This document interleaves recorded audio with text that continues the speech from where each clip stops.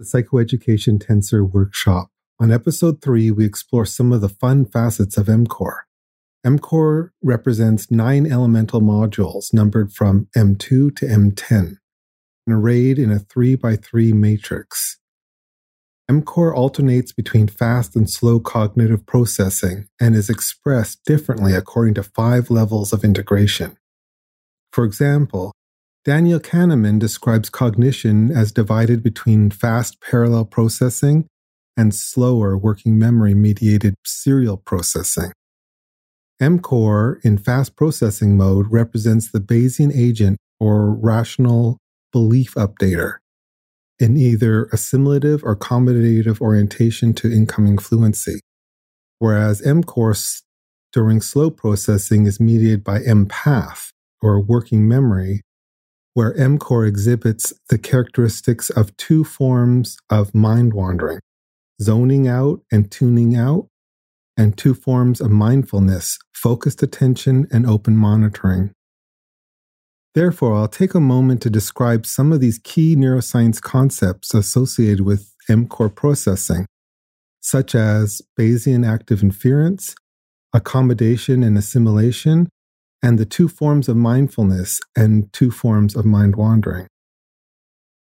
Bayesian active inference is a framework in psychology and cognitive neuroscience that seeks to understand how the brain makes inferences about the world based on sensory information and prior beliefs.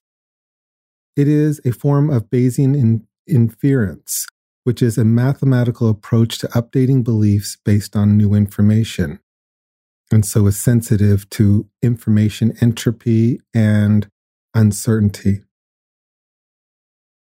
In Bayesian active inference, the brain is seen as an active system that generates sensory predictions based on prior beliefs and updates these beliefs based on an incoming sensory information.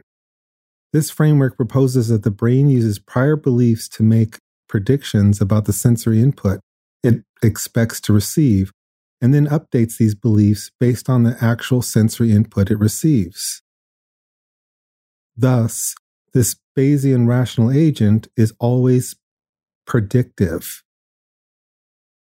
The key idea behind Bayesian active inference is that the brain is constantly seeking to reduce uncertainty about the state of the world by making predictions and updating beliefs. This is achieved by generating hypotheses or predictions about the sensory input it expects to receive, and then using this information to guide behavior and select actions.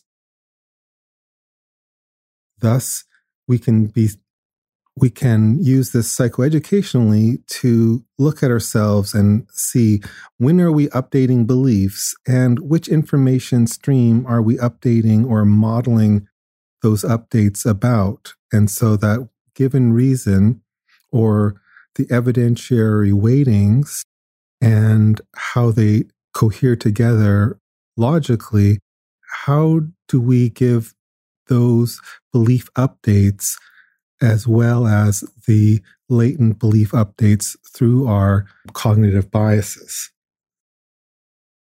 Accommodation and assimilation, which are 2 modes of processing this incoming information, refer to how folks adapt to new information and experiences. Accommodation refers to the process of modifying existing cognitive schemas or knowledge structures in order to accommodate new information. This is a dynamic process that occurs when the individual experiences something that is not consistent with their existing beliefs or understandings. Thus, accommodation results in a change in the person's mental structures or schemas. In contrast, assimilation refers to the process of fitting new information into existing cognitive schemas without changing them. In assimilation, the individual tries to make sense of the new information by interpreting it in a way that is consistent with their existing beliefs or understandings. In other words, minimizing how much beliefs have to be updated and the models in which they update to. The new information is absorbed into the individual's existing knowledge structures, and there is no change in those structures, or minor change. Open monitoring mindfulness in contrast, is a style of mindfulness that involves maintaining an open and receptive state of awareness. It is characterized by a non-judgmental attention to one's present experience, including thoughts, emotions, physical sensations, and the environment. This type of mindfulness allows individuals to observe their experiences as they arise without getting caught up in them or trying to control them or over-identifying with them. The goal of open monitoring mindfulness is to develop a broader and more flexible awareness. Another mindfulness construct, focused attention, on the other hand, involves a more focused and direct form of attention. In this mode of mindfulness, individuals direct their attention to a specific object, such as the breath, a sound, a sensation, a repetitive saying or song, and maintain this focus for a period of time. This type of mindfulness helps individuals develop their ability to concentrate as well as to regulate their thoughts and emotions. The goal of focused attention mindfulness is to develop a stable and focused mind.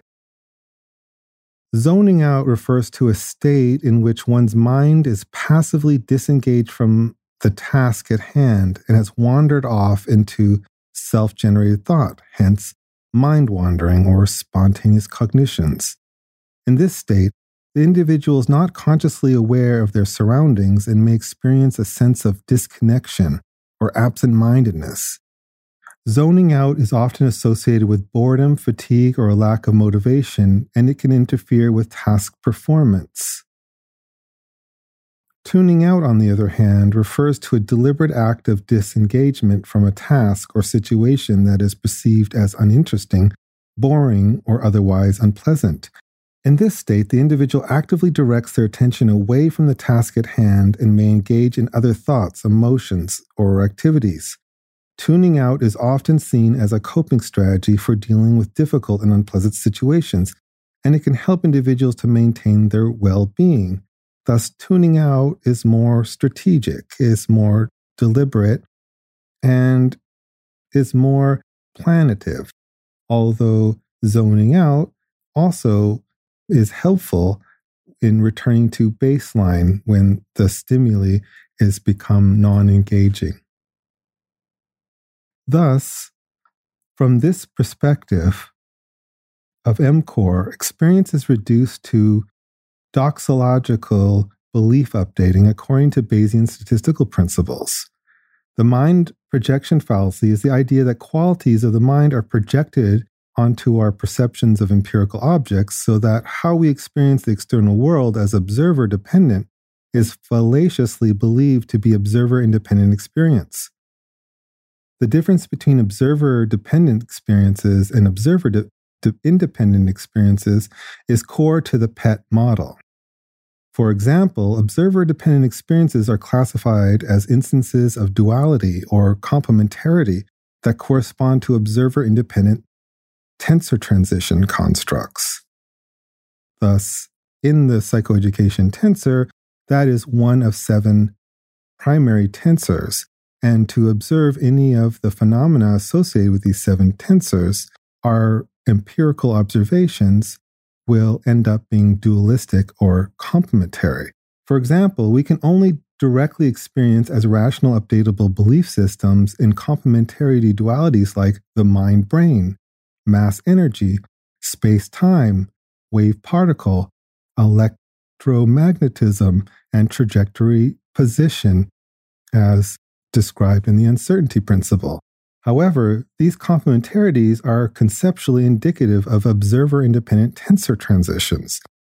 Thus, a conceptual inner spatial capacity that can coherently associate mechanisms and qualities as intelligent understanding is not the same functionality as the Bayesian-like MCOR belief updating capacity that can only update direct experience as complementary dualities revealed from sampled data experience. Thus, in the Psychoeducation Tensor Workshop 3, we have begun to unpack some of the key psychological mechanisms that are subsumed in the MCOR construct. We began by exploring what it means to be a rational agent and how we can slow our reasoning to accommodate extensions to our belief systems, and further slow cognitions with mindfulness and mind wandering. In episode 4, we will continue to explore the unique psychological landscape of MCOR as tangible and recognizable psychological processes.